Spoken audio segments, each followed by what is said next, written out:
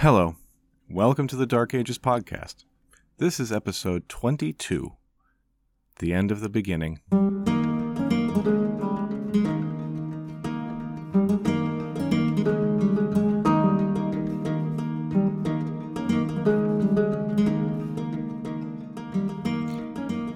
Here we are, ladies and gentlemen, come to witness the end of the Roman Empire in the West. To watch the last handful of men attempt to make themselves masters of the world and then fizzle out in a matter of months. Feels a little morbid, does it not? It's a little like that episode of Doctor Who where everyone has gathered to watch the sun die. At least here there will be no one demanding to be moisturized. We'll see what exactly it means when an empire falls and whether anyone notices. And then we'll take a look around the wreckage, gathering fuel for the foreshadowing machine, and look ahead to what I'm calling Season 2. But before we foreshadow, we must call back, and I must remind you of where we stand.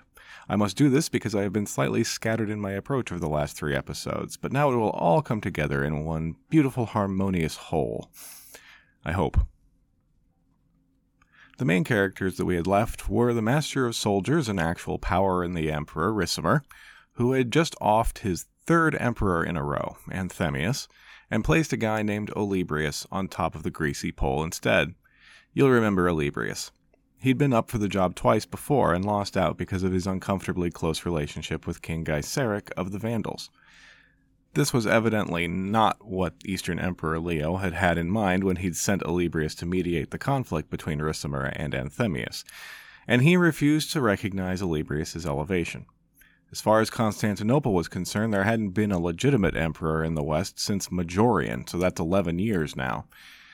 Actually, we're not that sure that Majorian ever was formally accepted by the East either, but he and Leo were named co-consuls at one point, so that seems legit enough to me. We would expect then another period of strife and rancor, surely. With Ricimer and Gaiseric duking it out over who could influence Olybrius the most, and Leo putting his disapproving hand in as well from time to time. Well, no, actually. If that kind of thing was going on, the traces of it have not come down to us, and the reign of Olybrius seems to have been overall uneventful. He was mostly interested in renovating churches and left the running of things to Ricimer, which of course suited him just fine. Or it would have, if he had had time to have an opinion. Ricimer died in August of 472, just about a month after he had put Olybrius on the throne, from some kind of hemorrhage. I imagine the stress finally got to him. I can't say that I'll miss Ricimer. He comes across as self-interested and ruthless, and not in a charming Peter Baelish way, more in a bullying Cersei Lannister kind of way. Ricimer had been the ruling power in the Western Empire for 11 years. He was around 54 years old. Now don't worry about Olybrius, he's not going to have to suddenly start working or anything. Ricimer's place as Magister Militum and Patrician was smoothly taken over by his nephew. The kid's name was Gundobad, and he was by birth a Burgundian. I say kid because he was around 20 years old at the time. It was Gundobad, by some accounts, that had relieved Anthemius of his head when everything went pear-shaped for him. It's good to have someone motivated in charge. I am probably being unfair to Olybrius, since the truth is that he also didn't really have time to accomplish anything. He died in November, just 7 months after he had arrived in Italy. Apparently he died of dropsy, which a doctor now would call edema and the rest of us would call swelling. Lots of things could have caused it. Poison's not out of the question, but the vast bulk of probability is that he had some kind of heart condition. Gundobad showed himself every bit his uncle's nephew, and he dithered and hemmed and hawed for months about naming Olybrius' successor. Eventually he picked the commander of his palace guard, named Glycerius. Now, I am aware that I just introduced and then disposed of a whole Roman emperor in about 400 words. Partly it's because I assume a lot of you have already listened to Mike Duncan and already know quite a bit of this. Partly it's because the thing about the last handful of guys is that none of them had much to do with the actual running of the empire.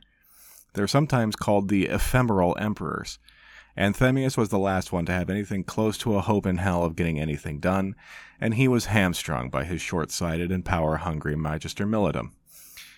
But really, I stand by my opinion that once Majorian's invasion of Vandal Africa was strangled in the cradle in 460, Returning Rome to any kind of position of authority was beyond the competence of any man.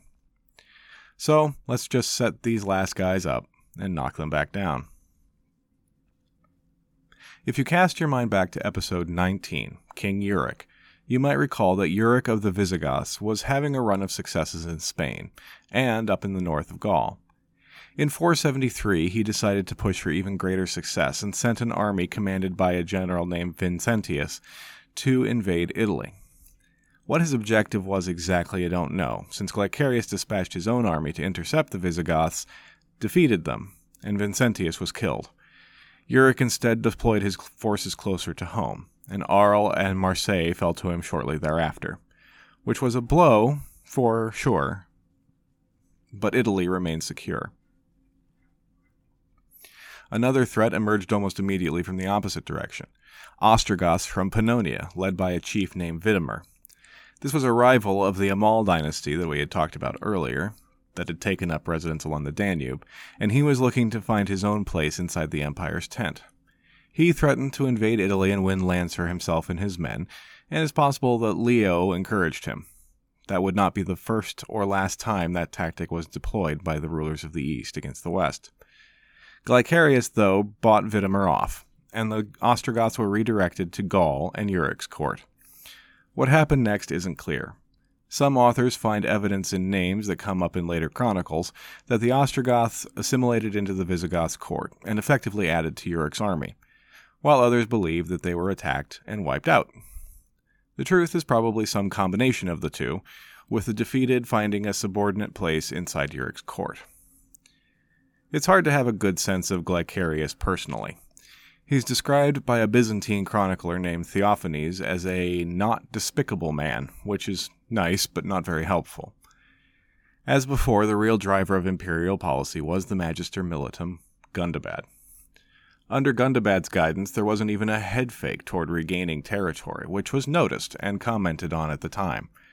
Contemporaries seemed to be waking up to the idea that the empire was in very real trouble. We may scoff at this, it's about time, but long-term trends are rarely visible when we're in the middle of them. Coins minted by Glycerius are mostly found concentrated in the north of Italy around Milan and Ravenna, which suggests that his writ didn't run as far as he would have hoped. It was equally telling, in a way, that when an opportunity arose for Gundobad to claim the kingship of the Burgundians, he took it and left Glycerius to his own devices. Kingship of a barbarian kingdom had become more attractive and prestigious than effective rule of the Roman Empire. Glycerius was just as unacceptable to Leo in Constantinople as his predecessors had been, and he was finally in a position to do something about it.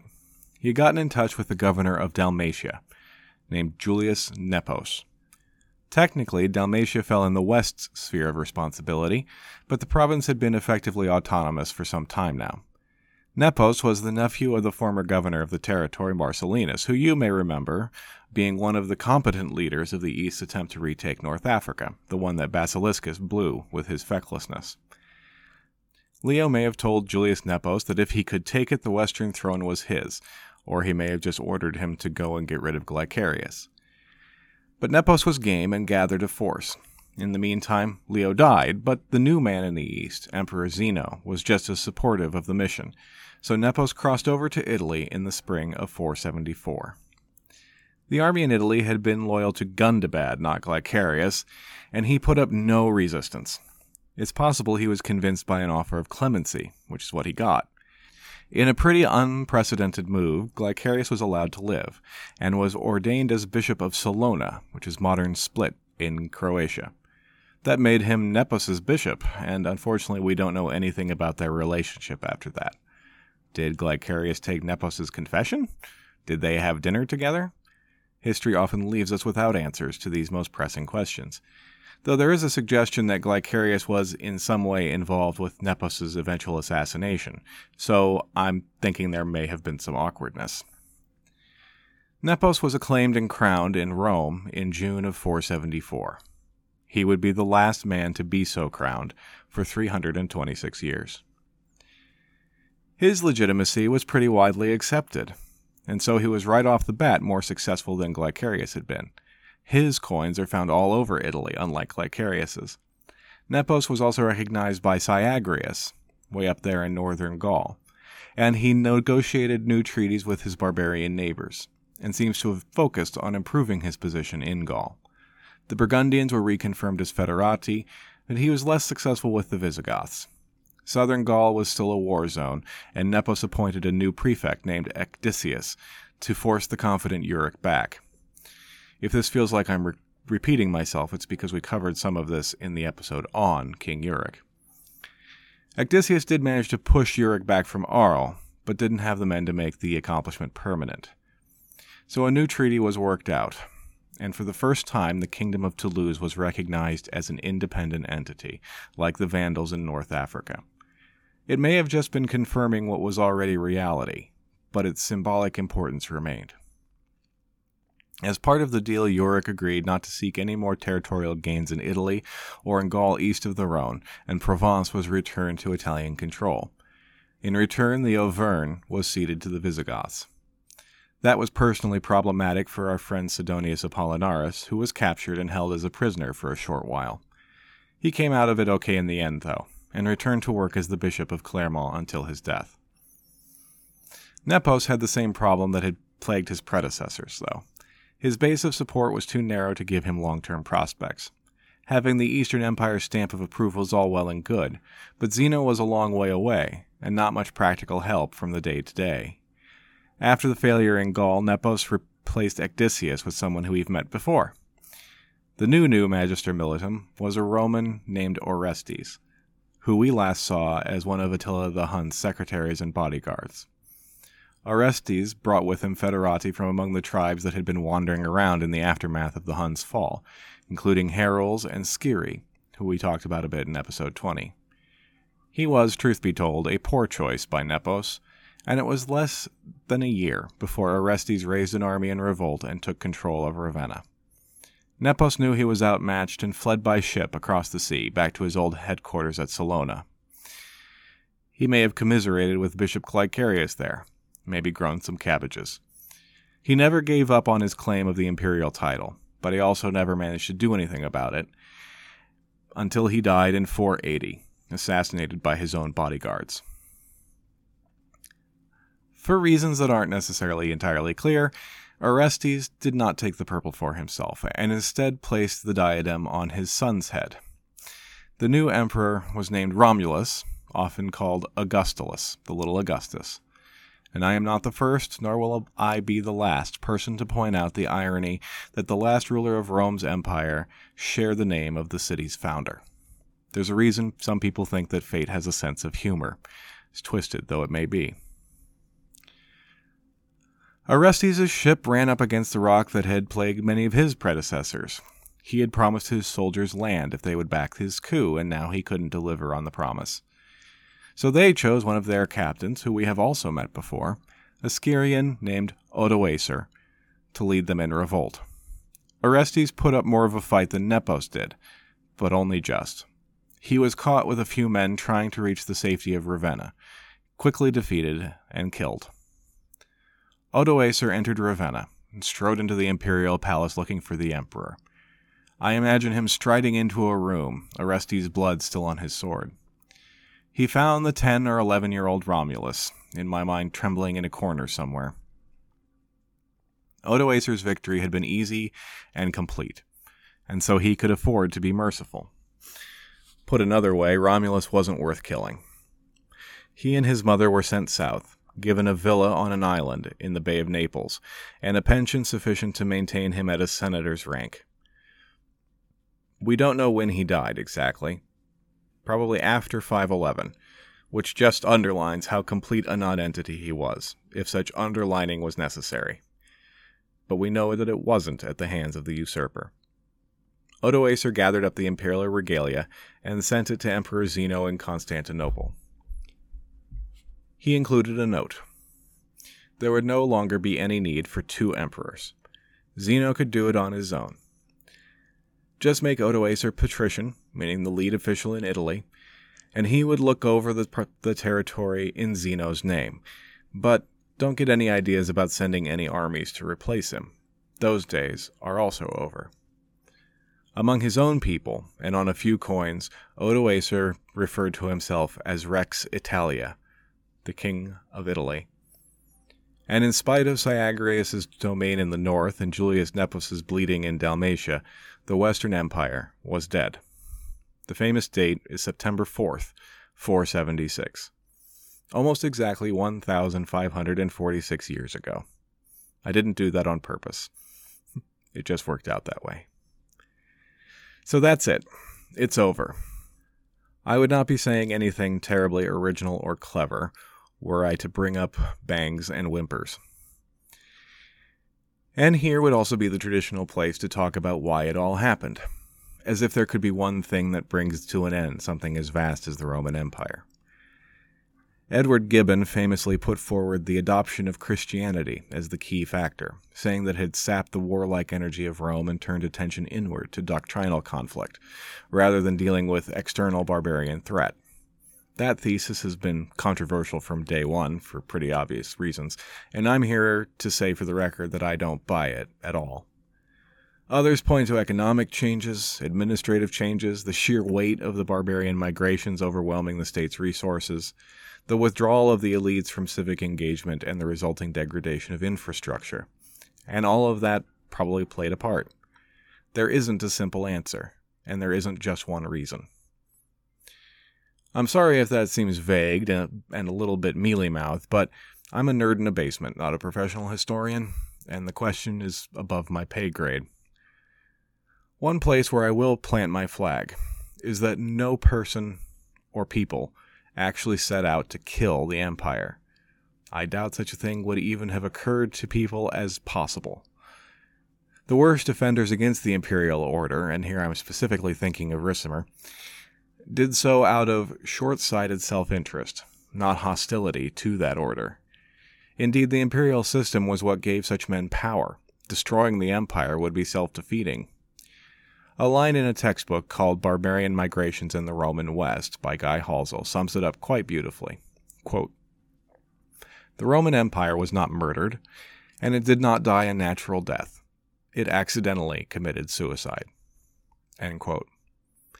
It isn't fair to expect the individuals of the time to have the same broad perspective that we have now. We certainly don't have that perspective on our own time. With our historical perspective, we're a bit like Vonnegut's aliens, who can see all of time as if it were a single mountain range, and all we can do is shake our heads and say, so it goes. Likewise, none of the barbarian peoples set out to bring down the empire, not even Attila. They all, to one degree or another, came to depend on the Romans for trade, political support, or plunder. And most were savvy enough to recognize the benefits of the Roman administrative tradition once they had direct experience with it. In that speech attributed to Ataulf the Visigoth, as he married Galla Placidia, the essential virtue of the empire was succinctly expressed: without law there is no state. And of all of the legacies left by the empire, its law would be the most enduring, maybe second only to its language. So it's all very well to say the Roman Empire came to an end. But what does that mean really? What actually changed when Romulus Augustulus was removed? All of that is politics at the very top level, so how much difference did it make to the other levels? Well, it depended a lot on where you were and who you were. We've already talked about Britannia, and that's definitely one end of the spectrum, with complete political and civil breakdown, leading to an easy replacement of the cultural remnants by the new culture. So let's take a look at what was happening around the rest of the empire, and to do so we'll focus on two things: towns and graveyards.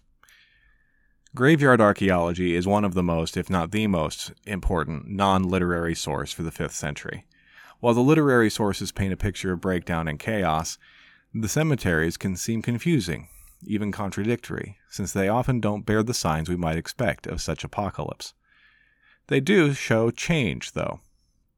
Across Western Europe in the 5th century, furnished graves appear, meaning items are deliberately placed on or around the body. This was in sharp contrast to previous Roman practice.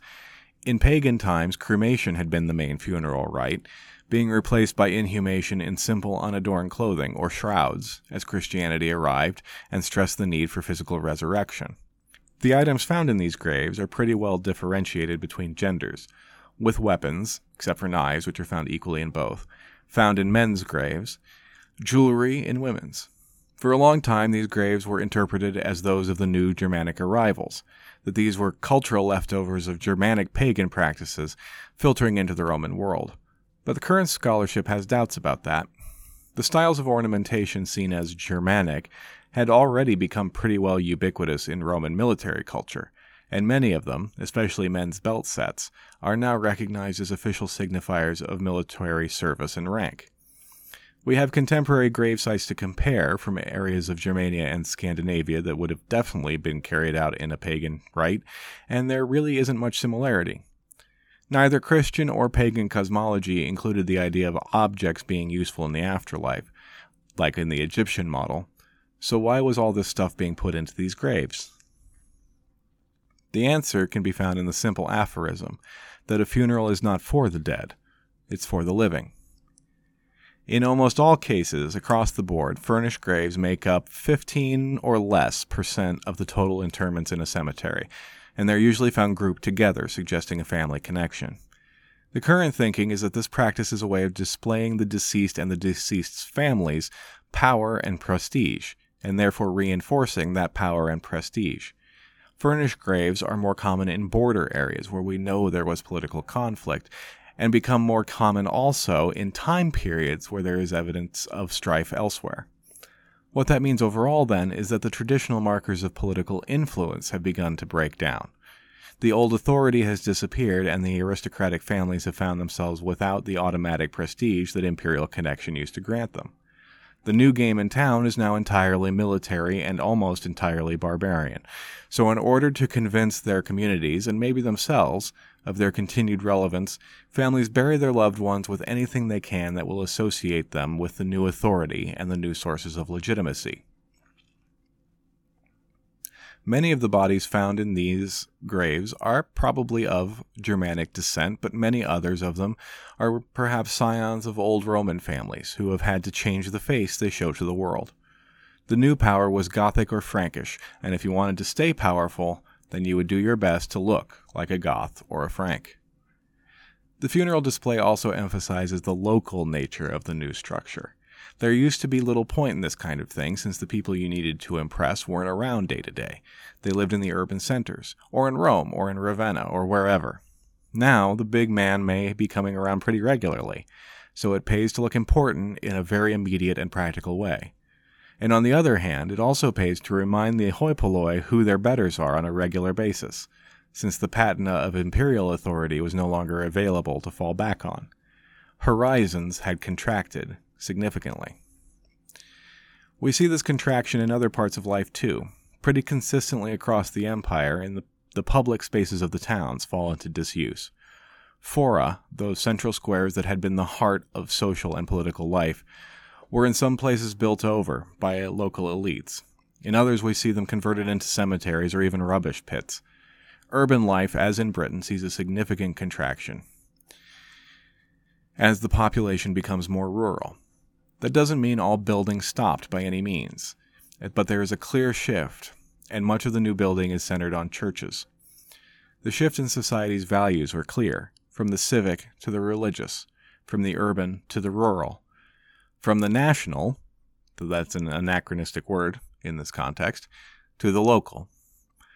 By way of an extreme example, when Aquileia was refounded after it had been razed to the ground by Attila in 453, the new city limits included the footprint of the old cathedral, but not that of the Forum.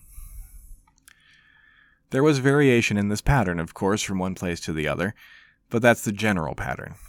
Some people like to say that commoners wouldn't have noticed the loss of the empire, but to me the evidence says otherwise, as does just common sense.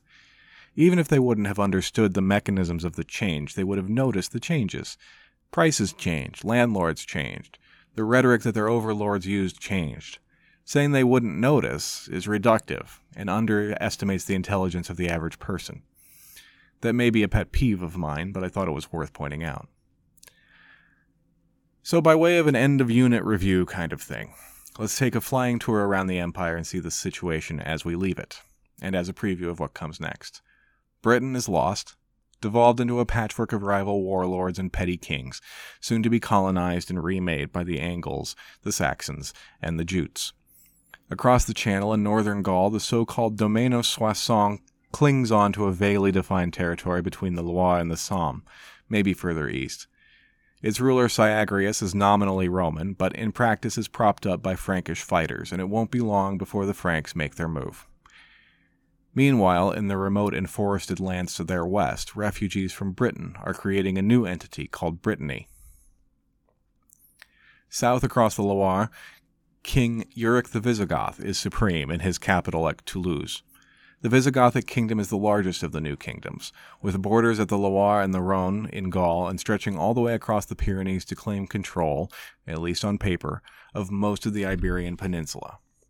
His Gallic lands boast the most intact Roman administrative system, which has simply shifted its loyalty to the Visigoth elite and given Euric greater control and revenue collecting abilities than most of his neighbors. In the south, in Hispania, things are more chaotic, and for the moment the Visigoths treat the land on the other side of the mountains as hinterland to extract tribute from, rather than to really rule, so most of Spain is in the day-to-day control of local government. City life seems to have survived longer in Iberia than elsewhere, so local control has centers that it can work from. The exception is in the northwest, where Suevi kings still hold on to power and exert some central control, but they've been living on borrowed time, and won't be able to cling on too much longer. The remaining section of Gaul and parts of Noricum belong to the Burgundians, for whom fortune's wheel has perhaps spun the fastest, swinging between independence and subjugation with a quickness that's hard to keep track of. I haven't spoken much about them, which is a regret, and one that I am probably not going to correct. Yet further south, past the Pillars of Hercules, we find that Moorish rulers are engaged in carving out small kingdoms in the power vacuum left by the Vandal invasions. We don't know much about these, not even exactly how many of them there were. Most of the evidence for them is in the form of inscriptions, and these show an intriguing mix being formed of Roman tradition combined with those of the Desert Raiders, with some rulers even claiming the title of emperor, at least over their own patch. Meanwhile, Gaiseric remains king of the richest part of Africa, the elder statesman of the Mediterranean now. He presides over a society that remains culturally Roman. Indeed, it's commonly noted that if we relied on archaeology alone, the Vandal invasion would be completely invisible. But his presence and his naval power will keep the Vandals relevant and threatening well into the next century. In Italy itself, Odoacer now sits as the ruler of something called the Kingdom of Italy. The senatorial class remains, landed and rich, but Odoacer has an army to reward as well as a kingdom to run, and will have to find a way to do both without losing the support of either, while fending off the predations of raiders from the north, east, and south, as well as the disapproving gaze of Constantinople.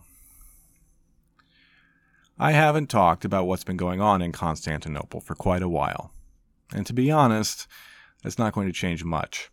I don't plan on talking too much about the Eastern Roman Empire, or Byzantium as we have come to call it, because I've got enough plates to keep spinning, number one, and number two, I could never hope to compete with Robin Pearson's History of Byzantium podcast. Go check it out if you haven't, and let him know I sent you. He doesn't know who I am, but it's worth a shot. Just know for now that the Eastern Empire has been through its own rough patch, but will come out of the 5th century in okay shape. The Persians remain the great rival, though around the edges there remain steppe people in the north and Arabs in the south who can make a nuisance of themselves from time to time. The East still holds the Balkans, Greece, Anatolia, the Levant, and wealthy Egypt. It is still the center of most Christian thought and philosophy, hosting 3 of the 4 patriarchies of the Church, in Alexandria, Antioch, and Constantinople itself. When we do talk about the East from now on, it will most likely be in relation to its religious significance, at least at first, and the conflicts with the popes that are on the way. The lands outside the old frontiers remain hidden to much of history, visible mostly through archaeology. There are still Germanic tribes in the forests and bogs of Germania and Scandinavia. Some of them are forming new confederations, most notably a tribe called the Langobards, the Longbeards, who will make themselves known in the next century. The Gepid kingdom is growing in importance, nestled in the Carpathian Basin, and on the steppes in the unending swirl of people, new forces are appearing to stir things up again, in the form of the Avars. And the Slavs will also appear, to add themselves to the list of nuisances the Eastern Empire will have to contend with. The next century will be the story of all of these people coming to terms with the new realities of life, and finding a way to blend together the old Roman ways and the old barbarian ways, and make them into something new. That brings us to the end of this first season of the Dark Ages podcast. I'll be honest, this took many more episodes than I expected it to. 22 episodes to cover about 100 years. But looking back, I'm more conscious of things that I left out than things I shouldn't have put in. I've mentioned before that I've been planning to take a hiatus to catch up on reading and such things, as well as implement some of the changes and upgrades I have in mind. I'm looking at about 6 weeks off, which will put my date of return at October 24th. That is, like all dates and plans in these parts, a soft date. I'll try to let you all know how it's going through social media. Now, as to the question of content, I haven't completely made up my mind about the order in which I want to tackle things in the next season. The general idea is to focus on the 6th century in the way this season has been more or less focused on the 5th. Before I start on the political narrative, though, I thought it would be fun to kick off with some themed episodes. So, for example, I know I want to do an episode on warfare. Other ideas include the papacy, maybe a specific biography or two. I want to get in some of the social stuff that's been missing up till now, so we have a clearer idea of what the world looks and feels like. What I really want here is your input. Seriously. So if you have any ideas or suggestions about the kind of thing you'd like to hear more about, please, oh please, visit the contact page at darkagespod.com, where you can also check out transcripts for most of the episodes and take a gander at my sources. If typing in URLs isn't your thing, then you can email me directly at darkagespod@gmail.com, although that does involve slightly more keystrokes. Thank you all very much for listening. And I'll see you all in October. Until then, take care.